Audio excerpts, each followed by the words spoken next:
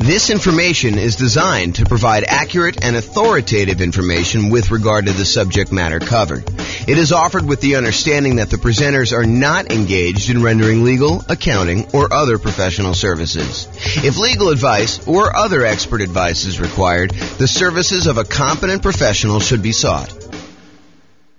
Welcome to the Windsor Real Estate Investing and Real Estate Financial Planning Podcast. Learn all about investing in real estate in Windsor, Colorado, with a combination of real estate financial planning and modeling with numbers specific to Windsor. Plus syndicated, more generalized recordings of live and pre-recorded real estate investing classes, not all of them specific to Windsor. Be sure to stay tuned after the podcast for a message from our sponsors. Well, good morning and welcome, everyone. I am James Orr, and I'm super excited about this morning's class. I don't know why, but I've been anticipating this one for a little while. I kind of prep for classes about a week ahead of time. That's about how far out I plan on what I'm going to be teaching. But this one I've been looking forward to. Today we're going to go over: is it better to put 5% down or 20% down when buying rentals? And I know some of you are like, James, this is a stupid class. It's obviously better to put 5% down. And the other half of you are like, I thought he was going to say 20% down because I think that is true. It's this really interesting phenomenon where I don't know if this is an actual psychological principle, but I believe it is an actual psychological principle. And this is the principle. You have a belief, and maybe you're an expert at your own local real estate market, and you've done this math before. You've actually gone through and said, what if I put 5% down and I bought properties for the next, 20 years or so in my local real estate market? Or what if I put 20% down and I bought properties for the next, 20 years or so in my local real estate market? And you prove to yourself conclusively that it is better to do one or the other. The challenge is, it is not universally true. And that is what we are going to find out today as we go through the class. Is it better to put 5% down or 20% down when buying rental properties? That some of this is market dependent. And in case you're already trying to jump to the punchline and say, oh, it's obvious, this one strategy works better in less expensive real estate markets, and this other strategy works better in more expensive real estate markets, I will tell you that is not true. Oh my gosh, that's why this class is amazing. So I'm super excited. Let's jump right into it because I got a lot to cover. And I've never done a class with this sort of format and outline. In fact, I made some of these new comparisons super recently. And so some of this stuff's going to be new. Some of the stuff you may have seen early previews of, depending on how many classes of mine you've watched. But this is all brand new stuff. So, all right, a little backstory. So after I decided to take sabbatical, must have been 3 years ago or so now. I don't know, whenever it was, 2.5 years ago.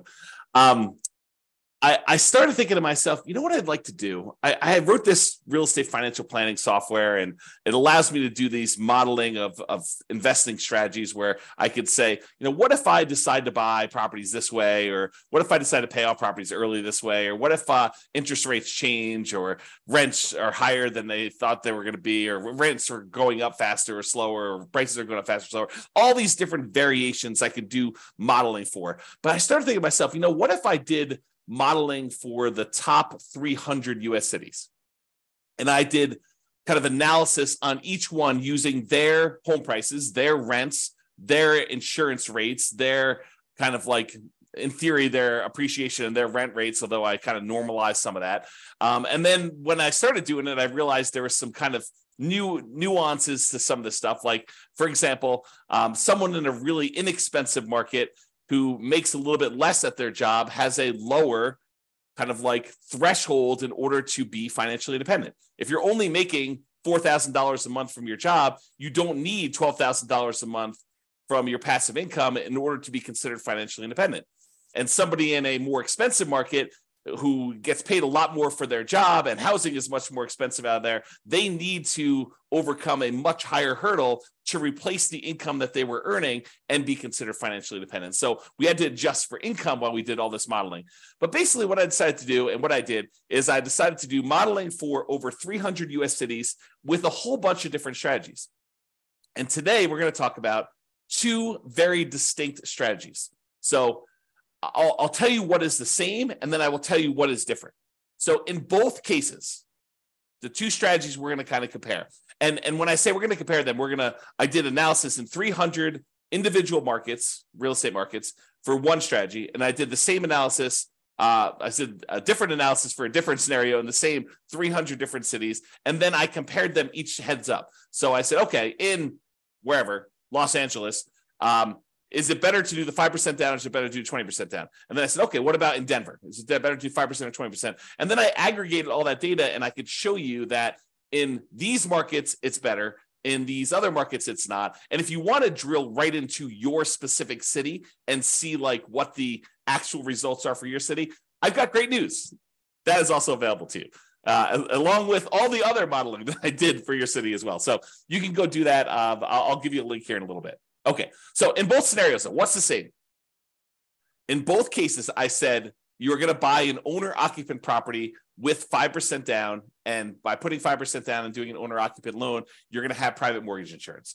So it doesn't matter if I'm saying you're going to be buying 20% down rentals for the foreseeable future, or if you're going to continue to buy 5% down 5% down owner-occupant properties, move in, live there for at least a year, then convert the previous one to a rental and repeat the process. No matter which one you do, the first property you always buy is the 5% down owner-occupant property that you live in. Okay, that is true of both scenarios.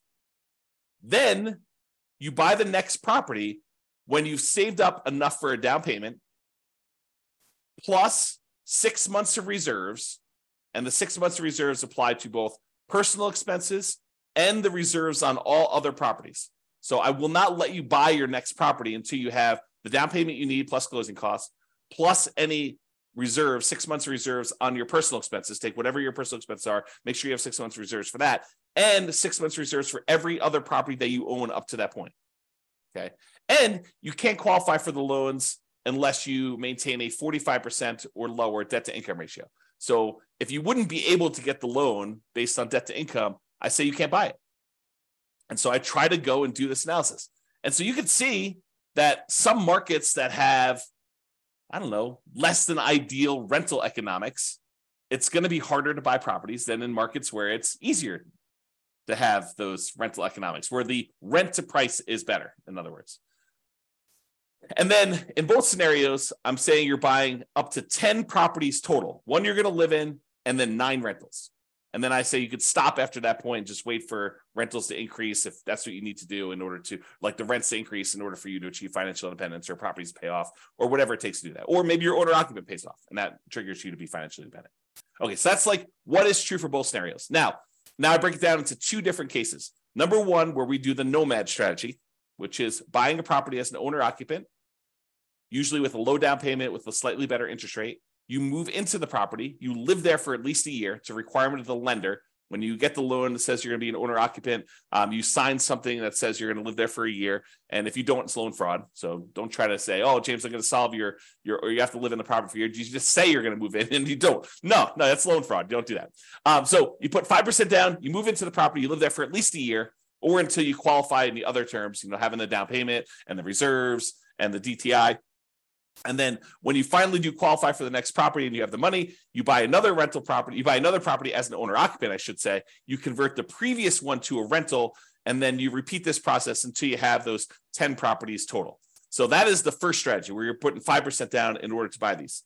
And then the other strategy is that we're going to compare it to is buying 20% down rental. So we do the first one, owner occupant, you buy 5% down, you live there, but then you're saving up. It takes you probably a little longer to save up because you have to save up 20% down plus 6 months of reserves, plus your 45% debt to income ratio. So it might take you a little longer to save that up, but in theory, at least your cash flow is better by putting 20% down because you're borrowing less, although the interest rate's slightly better on the 5% down. So it's closer than you think in a lot of cases, but then you wait to do that. Then you have 20% down payment and you buy the next rental when you have the next 20% down payment and you don't move into any of those properties. You live in the same property from the beginning. So there's another weird thing that's going on here. And I don't know if I want to throw a monkey wrench into this whole thing or not, but so this is an interesting phenomenon. And I'm still on the fence as to whether or not I want to go here. I will go here because I'm not driving. So I might as well go there, right? Okay, here we go. So this is the interesting thing that happens. If you think about what it takes to be financially independent. In fact, let me cover this when I go over financial independence, which is on the next slide. In the meantime, there's a link on here for those that are watching the video, realestatefinancialplanner.com/model. Allows you to see all the different modeling I did in 300 cities. And there's a specific page where I compare doing this nomad strategy, which is to buying the 5% down ones, to buying 20% down. So you can see the link on there if you want to go do it. All right, so I'm going to I will remind myself to go over this little interesting quirk thing related to being financially independent and how it could be slightly different in the two different strategies. But let's say this. So one of the things we're going to talk about today is whether or not one strategy gets you to financial independence faster than another strategy. So in order to do that, I need to tell you what being financially independent means mathematically. And so this is my little graphic for showing you kind of, what it means to be financially independent. And really what it comes down to is there's 5 sources of income that counts towards you being financially independent. And for us, being financially independent means replacing the income that the person made in that particular city working their job, but now with income from their investments, okay? So there's 5 sources. Number 1 source is any net positive cash flow from rental properties. This is the cash flow after all of your expenses. So all the income from the rental properties, rent, and anything else you have. If you had laundry income or rent from a garage that you were renting out or an RV space that you rented out that you were getting some extra cash flow from or anything like that, or all the income coming in from the rental property minus all the expenses, including vacancy, the principal and interest on the loan, any taxes, PMI, if you've got PMI, private mortgage insurance, any type of insurance payment on the property, any maintenance, any management on the property. All of those are expenses. So the difference between all of the income and all the expenses is your net positive cash flow. That contributes toward whether or not you are financially independent. That net positive cash flow number, if that exceeds how much you are making from your job, then you're financially independent. I assume you quit your job and you can go on from there. So that's kind of like the trigger for that. So that is one of 5 sources. So that source, plus if you happen to have any extra money invested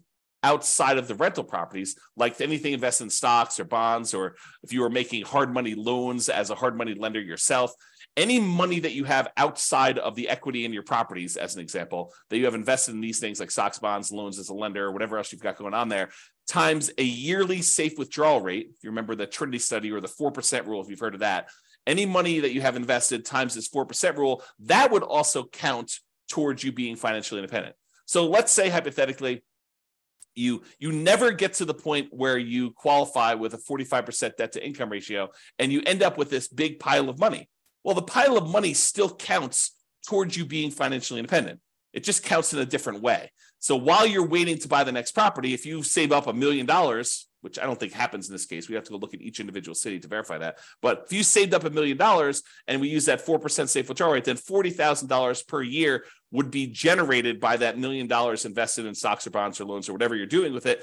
And then that would count towards you being financially independent, even if you were not buying rental properties as quickly as you would hope, because you're limited by something. In this case, it probably wouldn't be the money, the down payment or the reserves, but it probably would be the debt to income ratio if this were to happen. Or maybe you buy your 10 rental properties and your 10 rental properties don't quite get you to where you need to be because the cash flow on them happens to be not ideal in your marketplace. And so maybe you have negative cash flow or slightly positive cash flow on those. And then you're saving your money elsewhere from your job because you're continuing to put it away and investing it in whatever it is, the stock market. And then that would count towards your being financially independent as well. So number 1, net positive cash flow from rental properties, plus number 2, invested assets times the safe withdrawal rate. And then there's 3 other sources of passive income that I kind of count. If you get to the point where the person is over 65, you could get Social Security, and your Social Security payments would count towards you being financially independent. Or if you bought any annuities, which in this modeling, I did no annuities at all. So if you had annuities, though, those would count towards you being financially independent. And number 5, if you had a pension from your job, that would count towards you being financially independent. But for our modeling, it's primarily going to be number 1 and number 2, that net positive cash flow and any money you have invested at a safe withdrawal rate. Okay. So that is financial independence. Now, I'm going to talk to you about something else. So here's the interesting thing. Imagine for a minute that you're making $10,000 a month from your job. And so your criteria for being financially independent is now $10,000 a month. And that includes you paying either rent on a property you're living in, or if you happen to buy a house and you're paying a mortgage on it, the mortgage payment on the property that you're living in. Because in order for you to kind of maintain your lifestyle in retirement, you need to have that mortgage payment that for the property you're renting and living in yourself, or the mortgage payments. Did I say mortgage payment? The rent you're paying on the property that you're renting and living in yourself, or the mortgage payment on the property that you bought and you're living in.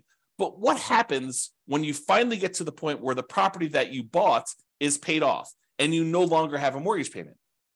You no longer need the $10,000 a month that you were making at your job, because now the mortgage is paid off and you don't need to make that whatever your mortgage payment number was. Let's call it $2,000.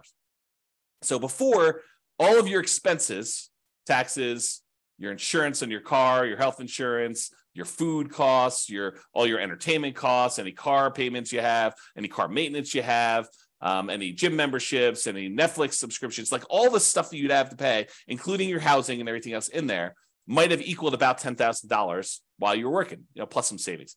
In this case, once your house gets paid off and you no longer have a mortgage payment, the amount you need drops from $10,000 a month to $8,000 a month, as an example, because you no longer have that $2,000 a month mortgage payment. So now the threshold for you to be considered financially independent has dropped. Why do I bring this to your attention? I do the calculation this way, by the way. So, and you could toggle it on and off. If you're like, I don't like the way you do that calculation. If you were running the software yourself, you could say, do reduce the threshold for being financially independent by the mortgage amount when their mortgage gets paid off, or do not, don't adjust this automatically. But I do adjust it in the modeling I'm doing. So why am I even telling you this? Why is it important? It's important because the two different strategies are very different in how this comes into play. So when you're doing the nomad strategy and you're buying a property with 5% down, you're moving in there, you're living there for a year, and then you're converting that property to a rental when you buy the next one, the owner-occupant property is a year later. And when you do it again, you keep moving that year out that you buy your next owner-occupant property. So imagine you could do this in 10 years where you had enough money saved up and you're able to acquire the properties where you're able to do this in 10 years. Well, when does your mortgage get paid off when you do the nomad strategy? Well, unless you're making extra mortgage payments toward this property, the soonest it could be paid off is it takes you 10 years to acquire all the properties. And then that last one you're living in is a 30-year mortgage. So the soonest you could expect your mortgage to be paid off is 40 years. The 10 years where you acquired the 10 properties, but the last one is the one you moved into. And that's the one you're waiting to get paid off, because then you no longer have a mortgage on the property you're living in. So the soonest it could happen is 40 years.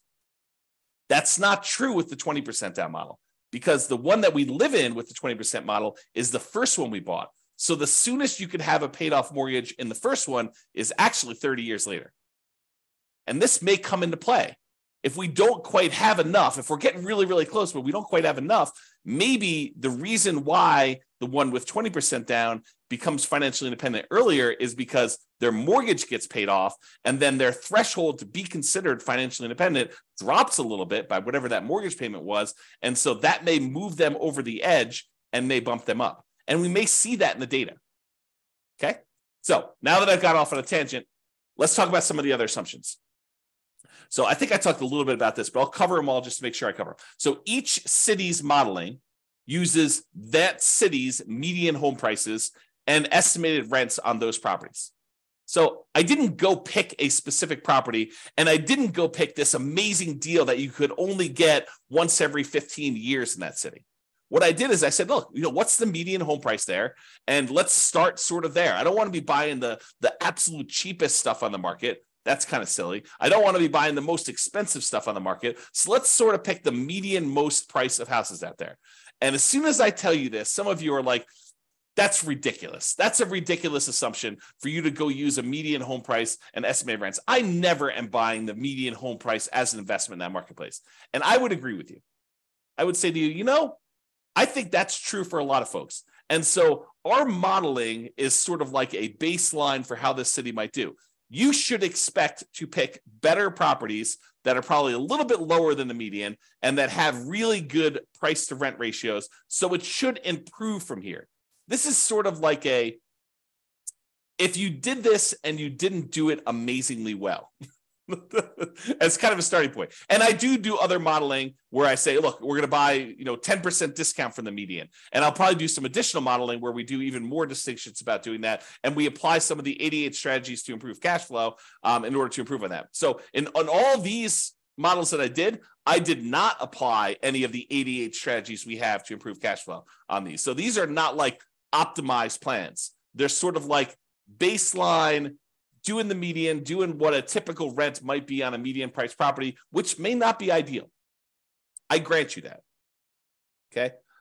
The next assumption, the job income does vary based on the city. We don't assume that someone living in Los Angeles earns the same as someone living in Mobile, Alabama.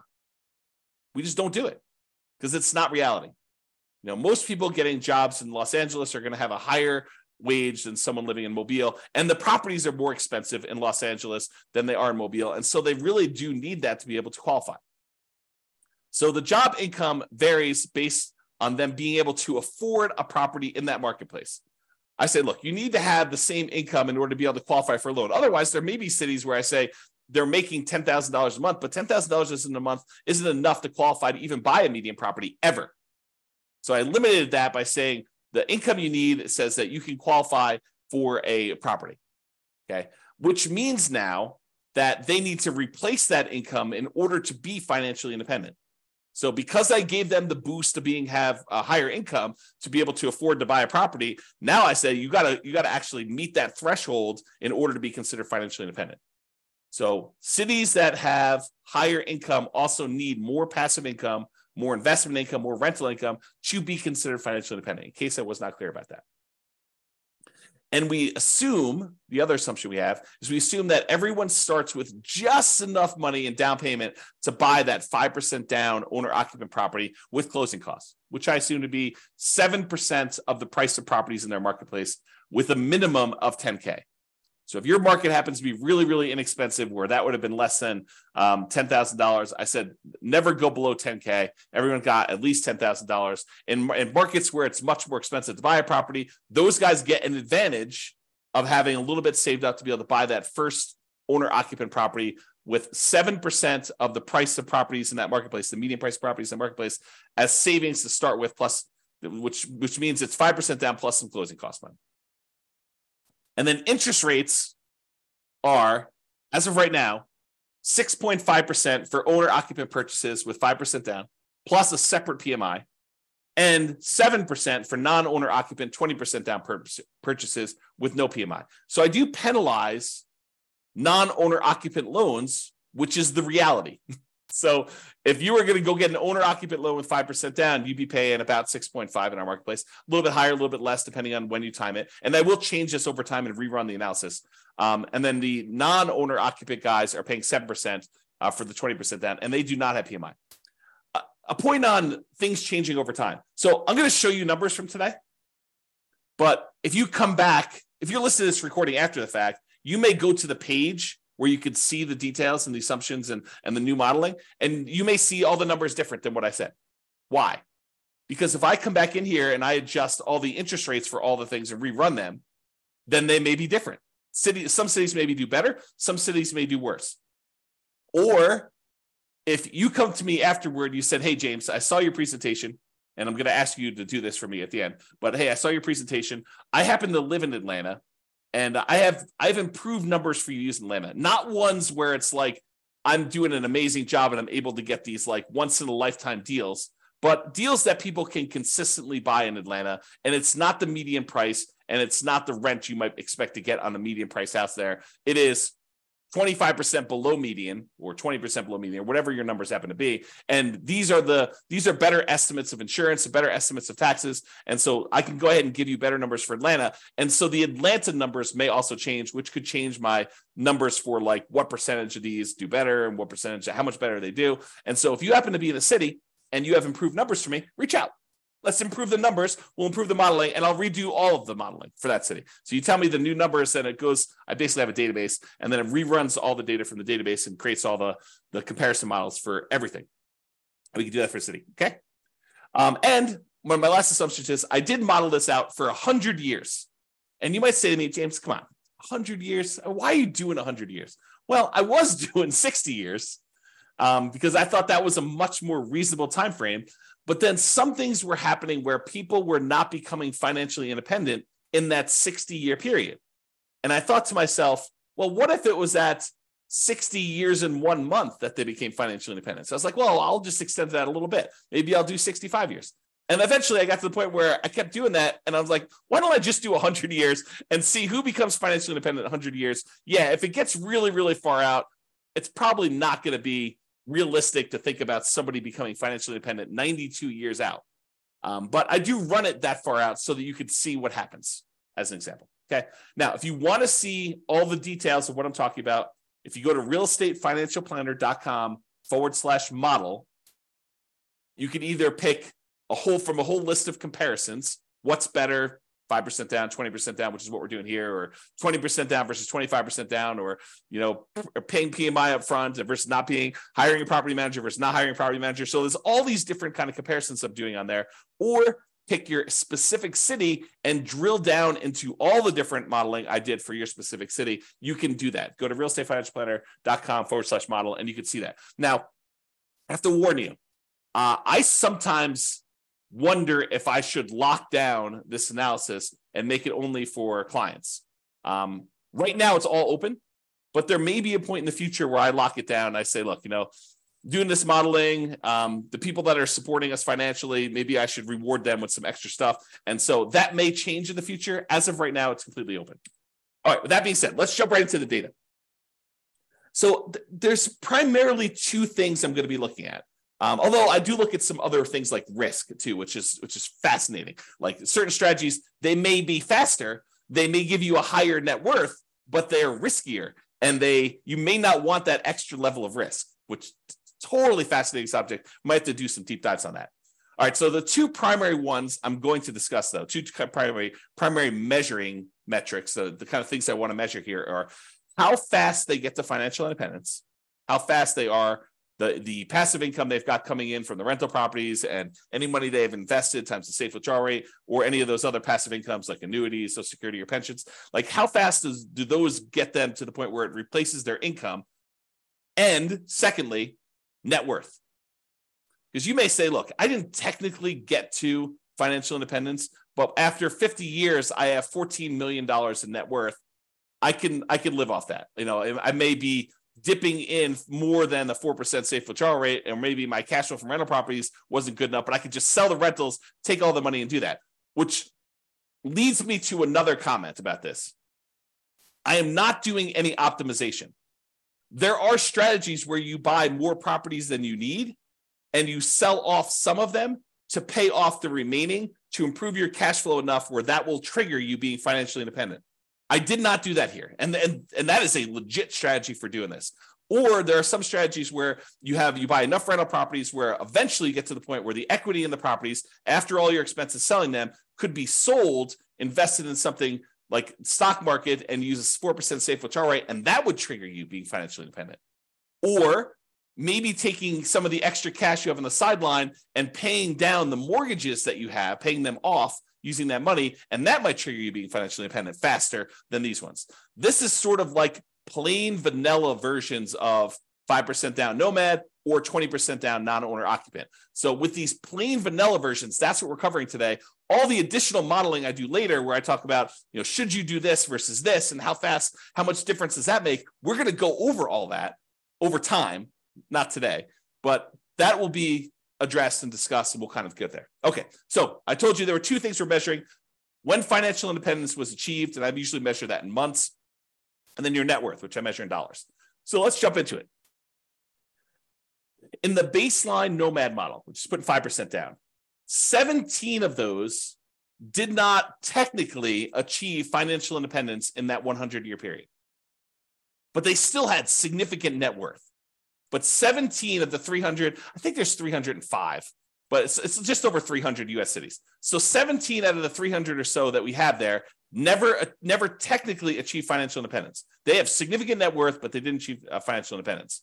In the 20% down group, of all the analysis we did for the 20% down group, 22 of those didn't achieve financial independence in that 100-year period. Again, they had significant net worth as well, but there were a certain number that just never quite got there. Rough markets where it's really hard to make rental properties work.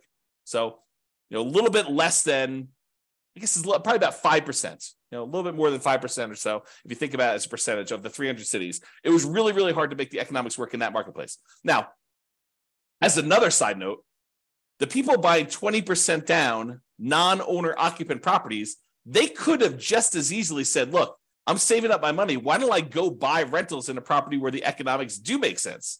I could have bought properties in a property where cash flow made a lot more sense than buying in the market where it's really, really hard to make cash flow. I didn't model that, but that's a reality, right? You can't quite do that with the nomad strategy because you're putting 5% down and you're moving into the properties and living there. Unless you plan on living in the other city, you're not going to be able to do it remotely, right? But the 20% down one, you could have, okay? There were 17 cities where both of them never achieved financial independence. So all 17 of the ones where nomad didn't work, it didn't work for 20% down either.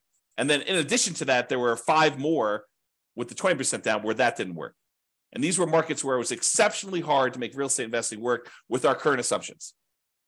Remember, not doing amazing stuff, not doing 88 strategies to improve cash flow, not doing any of that stuff. So this is sort of like the baseline sort of, not worst case scenario, but like medium sort of case scenario where I'm not really trying that hard in order to make this work. Okay, so here's the numbers though. 20% down achieved financial independence faster in 171 cities. So more than half the time, it was better to do 20% down. But what's fascinating about that is for the people that were saying like, oh, it's obvious, James, 20% down is always better. You feel vindicated. You feel like, yeah, see, James, 171 cities. Well, not so fast because 97 cities, it was faster to do nomad. Mind exploded because it's crazy to think about this. There are some cities where you would be better off doing 20% down, and there are some cities where you would have been better off doing the nomad strategy in order to achieve financial independence faster. And in 37 cities, it didn't make any difference at all. It was exactly the same amount of time, whether you did 20% down or 5% down.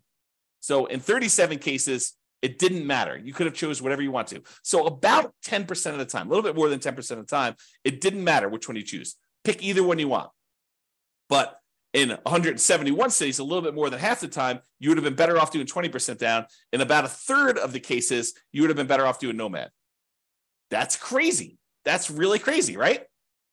This is the same data broken out a different way. So the red sections show you how many of the cities achieve financial independence in this sort of time frame. So there were about 5 nomad cities where people were doing the nomad, that they achieved financial independence in less than 100 months. Only took them about 100 months to be financially independent doing the nomad strategy in that particular city, which is crazy. But there's only 5 cities like that.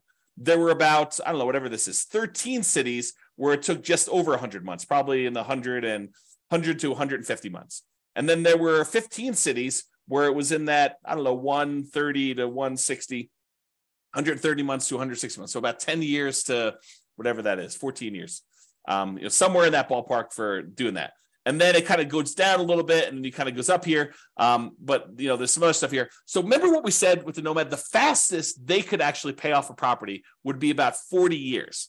40 years is about 480 months, if my math is right. And so we do see a little bump up here with some cities that could be financially independent there. And maybe some of them took a little longer than that, exactly 10 years to acquire the property. So we do see a little bump up for the nomad ones here, where we see a larger number of them being financially independent just after that kind of like 40-year period, which we'd expect.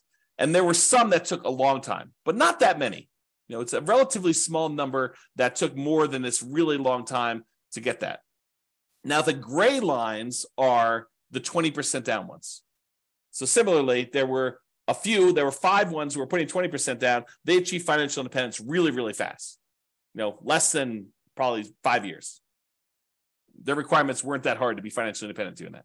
And then there are a whole bunch here that kind of like increased over time, and you can see where they are. Now, just visually looking at it, it's kind of hard to do, but visually looking at it, it almost looks like 20% down shifts a little tiny bit to the left. So my gut feeling, just glancing at this and not doing any math on it, and I could be totally wrong about this, it seems as though 20% down is the tiniest bit faster, the tiniest bit shifted to the left, where we front load like how many months it takes to be financially independent.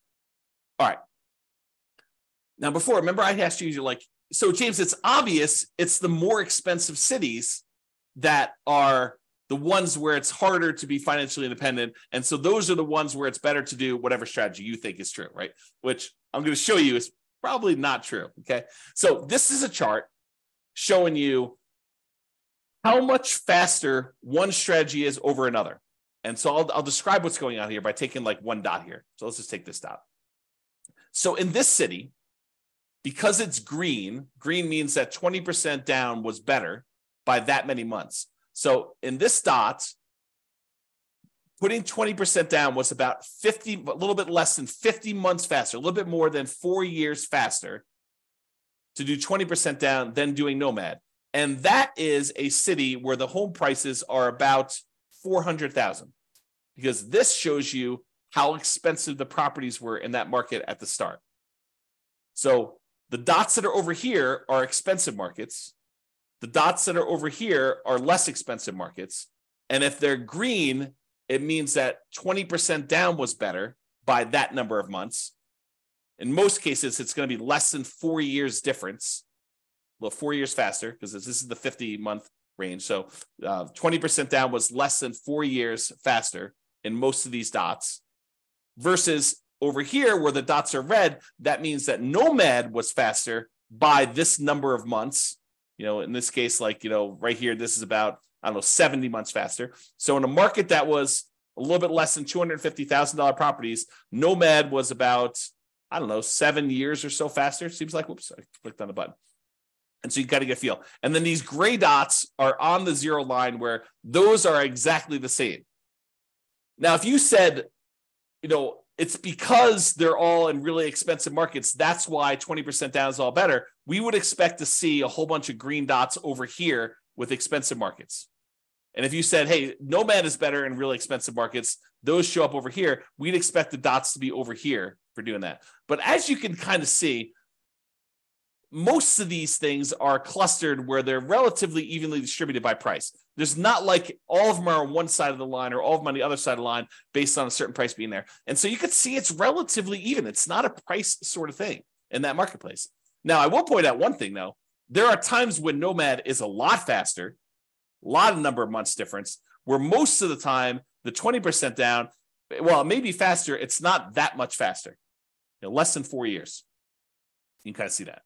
All right. But there are times when Nomad is significantly faster. And so you might want to consider that when you're thinking about which strategy to use as well.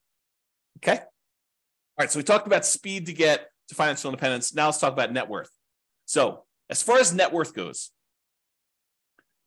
you have a higher net worth. I picked 40 years in the future as an arbitrary stopping point. So this is the net worth at year 40. 40 years in the future from when you start, you have a higher net worth, starting with the same exact amount of money, by the way. Everyone starts the same money. Everyone starts with the same earning power in that city. So I'm comparing the same city to the same city. So we're saying that a higher net worth is a comparison between the same city, Atlanta to Atlanta, LA to LA, Denver to Denver. Like, we're comparing the same city to the same city. We're not comparing one city to another. So in that case, 103 of the cities, you would have had a higher net worth doing the Nomad model than doing 20% down. So about a third of the time, you would have a higher net worth being a Nomad at year 40 than doing 20% down. In about 189 of the cities, you would have a higher net worth putting 20% down than doing Nomad. So squint really hard. It's like a third of the time better for Nomad, 2/3 of the time better for 20%. And honestly, 13 cities, you didn't have a difference, where net worth was essentially the same. Okay. And we'll go over some of these numbers here a little bit better.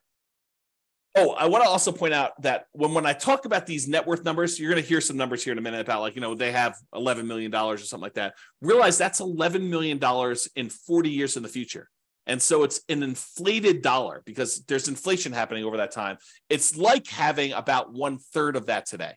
So if you want to say like, well, what is that in today's dollars? The general rule of thumb using a 3% inflation rate is we're going to see about 1/3 of that value 40 years in the future. So if it's $12 million 40 years from now, it's going to be about $4 million in today's dollars, if you think about that. All right.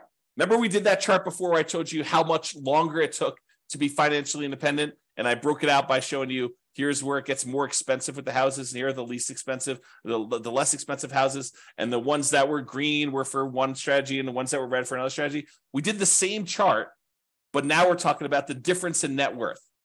And so the green ones are where Nomad has a higher net worth, and the red ones are where the 20% down has a higher net worth. And you can see there are times when the net worth is pretty significantly higher for some of these strategies. And you can see that because the red ones tend to cluster closer to the zero line, that means that the difference in net worth is slightly lower for a lot of these for 20% down. In other words, the amount of difference in net worth is probably less when 20% down wins, when 20% down is more. And with green, with the Nomad ones, sometimes the net worth is significantly better. There are some outliers where it's way, way, way better in terms of net worth for you to do Nomad than it was for you to do the other things. And there are some outliers over here too, but it seems like the green ones have more outliers to do that. The other thing to point out is this a pricing thing? Do we always see higher net worth as the price increases?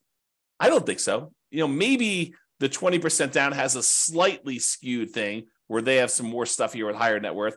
But overall, and maybe you could say the green ones are a little bit more effective in the lower price range because they kind of show up lower. But overall, I wouldn't say it's too extreme. Just glance at the data. Okay. All right. So it is possible, even with 6 months of reserves before you buy your next property, if a property has really ugly negative cash flow, and your savings rate isn't enough to supersede that, it's possible you could run out of money doing these strategies. And so there are 9 cities where you possibly run out of money doing this strategy when you're doing Nomad. And there are no times when you run out of money putting 20% down. So that's super interesting. But remember, we're not doing optimized plans. We're not, and you could just as easily set aside the negative cash flow you needed to do this. I didn't model it this way, and it's why they ran out of money. But you could set aside negative cash flow, and I didn't optimize it and improve cash flow. We didn't buy better type deals to do that. So it's something we could fake, and it's not that many, right? I mean, we're talking like 9 out of 305 cities or something like that, and 296 of the cities you did not run out of money, and it was basically there. Okay, and so if we did this in real life, we could probably get rid of these 9. But because I modeled them and I did just really, really fixed programmatic investing strategy, that's why you ran out of money. Okay. Oh, these are the ones that ran out of money and how much they ran out of money. And some of them were significant, which makes sense. If you're buying really ugly negative cash flow properties and you keep buying more of them, yeah, it's going to compound on itself and get ugly. So yeah, there's some of them some of them were really small. Some of them were relatively small. Some of them were medium size. And one of them was really ugly. Okay. Most of them were this gray line where they were not running out of money. Everything was the same. And it tends to be more expensive properties, clustering around this 1.5 million and up range. So in markets where it's much more expensive, it's much harder to make the positive cash flow work. Those are the ones we're seeing that with. Although there were a couple down here where you just had ugly ratios. And this could be another situation where, I'm using numbers that I think are realistic, but I'm not an expert at whatever city they are. I don't even know.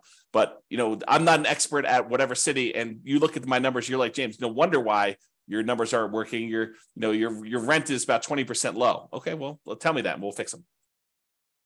All right, here's the summary. I break down the summary in two ways. I look at what the average was for all 300 cities, and then I also look at what the median was. So the average is you take all the numbers, you add them together, you divide by however many there were, 305 or something like that. The median says, okay, stack all the numbers so that the lowest number is up here, the highest number is down here, and pick the middlemost value. So it gives you an idea of what the middlemost or the median number would be. Okay, so let's look at this. As far as median goes, the middlemost number, the median most net worth, the middlemost net worth doing the Nomad model at year 40 is about $8.2 million. So half of them were better than that, half of them were worse than that for how much net worth you'd have. $8 million versus it's at $8.2 million. 20% down is $8.9 million. So it's a little bit higher in terms of net worth on median, a difference of about $640,000. So again, 40 years in the future, it's really a third of that. So it's like a $200,000 difference, or about 7.8% difference. Not like nothing, but not crazy extreme either. So the difference between net worth between these two, 40 years in the future, it's about $640,000. It's like almost being a difference of $200,000 now on a $3 million-ish net worth. Yeah, not super crazy significant in my opinion. Okay, the median, as far as whether they were short on money, the typical property was not short on money, never ran out of money, and we in the median most case we bought all 10 properties in both situations. And as far as how long it took on median to achieve financial independence, for the Nomad model, the middlemost number was 529 months, which if anyone wants to do the math, what's 529 divided by 12? Let me use my calculator. I'll tell you in a second. Let's see, calculator, 529 divided by 12. So about 44 years on median. So half of them were better than 44 years, half of them were worse. In terms of 20% down, 509 months divided by 12, 42 years, a difference of about 20 months, a little bit less than 2 years difference between those two for the middlemost number. Now, in terms of risk, because I'm running a little bit short on time, I'm not going to go like crazy into risk, but I will just point out to you that the Nomad model was better in half of the measures of risk, and the 20% down model was better in the other half of the measures of risk. So if you think about it, they were each risky in their own way. For example, the rent resiliency, how much rent can decline before you'd have negative cash flow? Because you're only putting 5% down, you might think the Nomad one is riskier. But it turns out it's actually slightly less risky because we're measuring the risk over the entire period of time. And so you end up owning the properties a little earlier, so rents tend to increase a little bit. And so you end up getting properties where the rents are a little bit higher because you've owned them for longer. And so the rent resiliency tends to be a little bit better, a little bit safer, in other words. But we're not talking about a huge difference. In the rent resiliency over the entire period for Nomad, it's 36%. And the rent resiliency for 20% down is 33%. So the Nomad strategy is about 8.3% better, not points, but 8.3% better. So it's a little bit better, marginally better. But when you look at like debt to income, it's better from a debt to income perspective that you put 20% down because you have less debt compared to the income you have because you put more down. The Nomad strategy is much more highly leveraged. So when we measure it that way, 20% down is less risky. It's interesting, but that's kind of how it works. Like you give and take on some of these risk measures to do it. And I'll point out sometimes there are strategies where it's way better to do one strategy. It's really clear. And then you got to decide, are you willing to take on that extra risk in order to have that? Okay, so we covered all the median ones. I did the same thing for averages. The average net worth for Nomad at year 40 is about $11.9 million. For 20% down, it's also about $11.9 million. The difference is in the $10,000 range. So it's about $73,000 difference in net worth. Not significant when you look at averages. It's only 0.6% difference between a 5% down strategy and a 20% down strategy when you take the averages of all the different cities. Okay. Number of properties, the Nomad, you end up buying a little bit less properties, 9.1 properties on average versus 9.8 for 20% down. Again, not that significant of a difference. In terms of the months before financial independence is achieved, 547 months on average for Nomad versus 544 months for 20% down. It's only 2.6 months difference on average. That's really very similar. I mean, that's like a rounding error in whether one person increases rent on a property early or not. It's really not that big of a difference at all. So they're interchangeable. And again, it's very similar risk. 3 out of the 6 measures of risk, it's better to do Nomad, and 3 out of the 6 measures of risk, it's better to do 20% down. Kind of interesting. It's much closer than I think a lot of people would have thought. All right, I've been talking about this throughout the presentation, but I have a slide on it. So we're using a median property price, and we're using sort of like the rent for what that median property price would be. You could apply all of the 88, or some of the 88 strategies, never apply all of them. Some of the 88 strategies we have to improve cash flow to improve on these numbers. So these are not like best case scenario by any means. We're basically using median price properties and what rent might be on those in each market. You should be able to choose and do better. And I do model some of those improvements and see the impact. If you go to the models page, you can look at those. If you're an expert at your local market, this is my call to action to you. If you're an expert at your local market and you want to help improve my numbers for your local market, just reach out via email and I can make an update to the numbers in the database and I can rerun all the scenarios for your market to improve them. I assume it's improving. Maybe it's making them worse. I'm not trying to show you best case. That is never my intention. So don't like email me and say, James, here's the property I just bought. It's a freaking amazing deal, because I don't care. I don't care like, I mean, I care like, great job, dude, the amazing deal. But I don't care for like running my numbers based on your amazing deal, because no one else can replicate your amazing deal. You may not be able to even replicate your amazing deal. You want to go to buy 12 of those? Good luck. And that's the problem. I don't want to use like these amazing best case numbers, because I don't want it to be like, hey, James, where can I get the deals you're showing on the website? Because those are crazy good numbers. And I would buy those all day long if I could find them.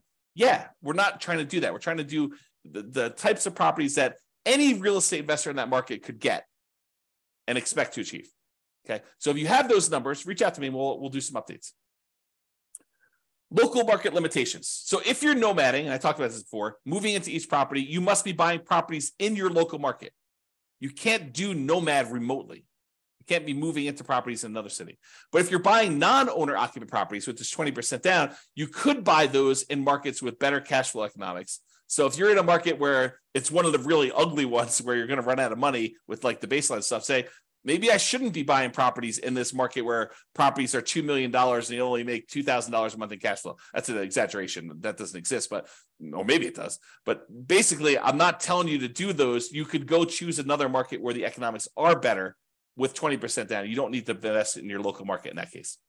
All right, so in conclusion, this is awesome. I don't know. I love this stuff. If you guys love it, reach out to me. If you don't love it, maybe don't tell me, because I love it so much. All right, so in conclusion, in our current market conditions, the price, the interest rates, the rents, in 300 plus US markets using less than ideal median price to rent properties, putting 20% down is probably slightly better in terms of net worth and speed to financial independence. Not by a lot, though, right? That the market does matter, though. In some markets, nomad is faster, more profitable, and arguably better. So you can't automatically say X is better. I will tell you, I occasionally read or hear about something where someone makes these like statements of fact, like it's always better to put 25% down or 20% down, or it's always better to manage your properties yourself. I don't know. There's a lot of things in life that are not as like clear, clean cut, perfect lines. It's universally better in all situations. I think there's a lot of nuance. I think that's part of what I like about this class is it shows you that, hey, sometimes it's better to nomad. Sometimes it's better to do 20% down, and your market may have an impact on that. In terms of resiliency to market conditions over the entire 100-year modeling period, nomad is slightly less risky. We talked about that, the resiliency part.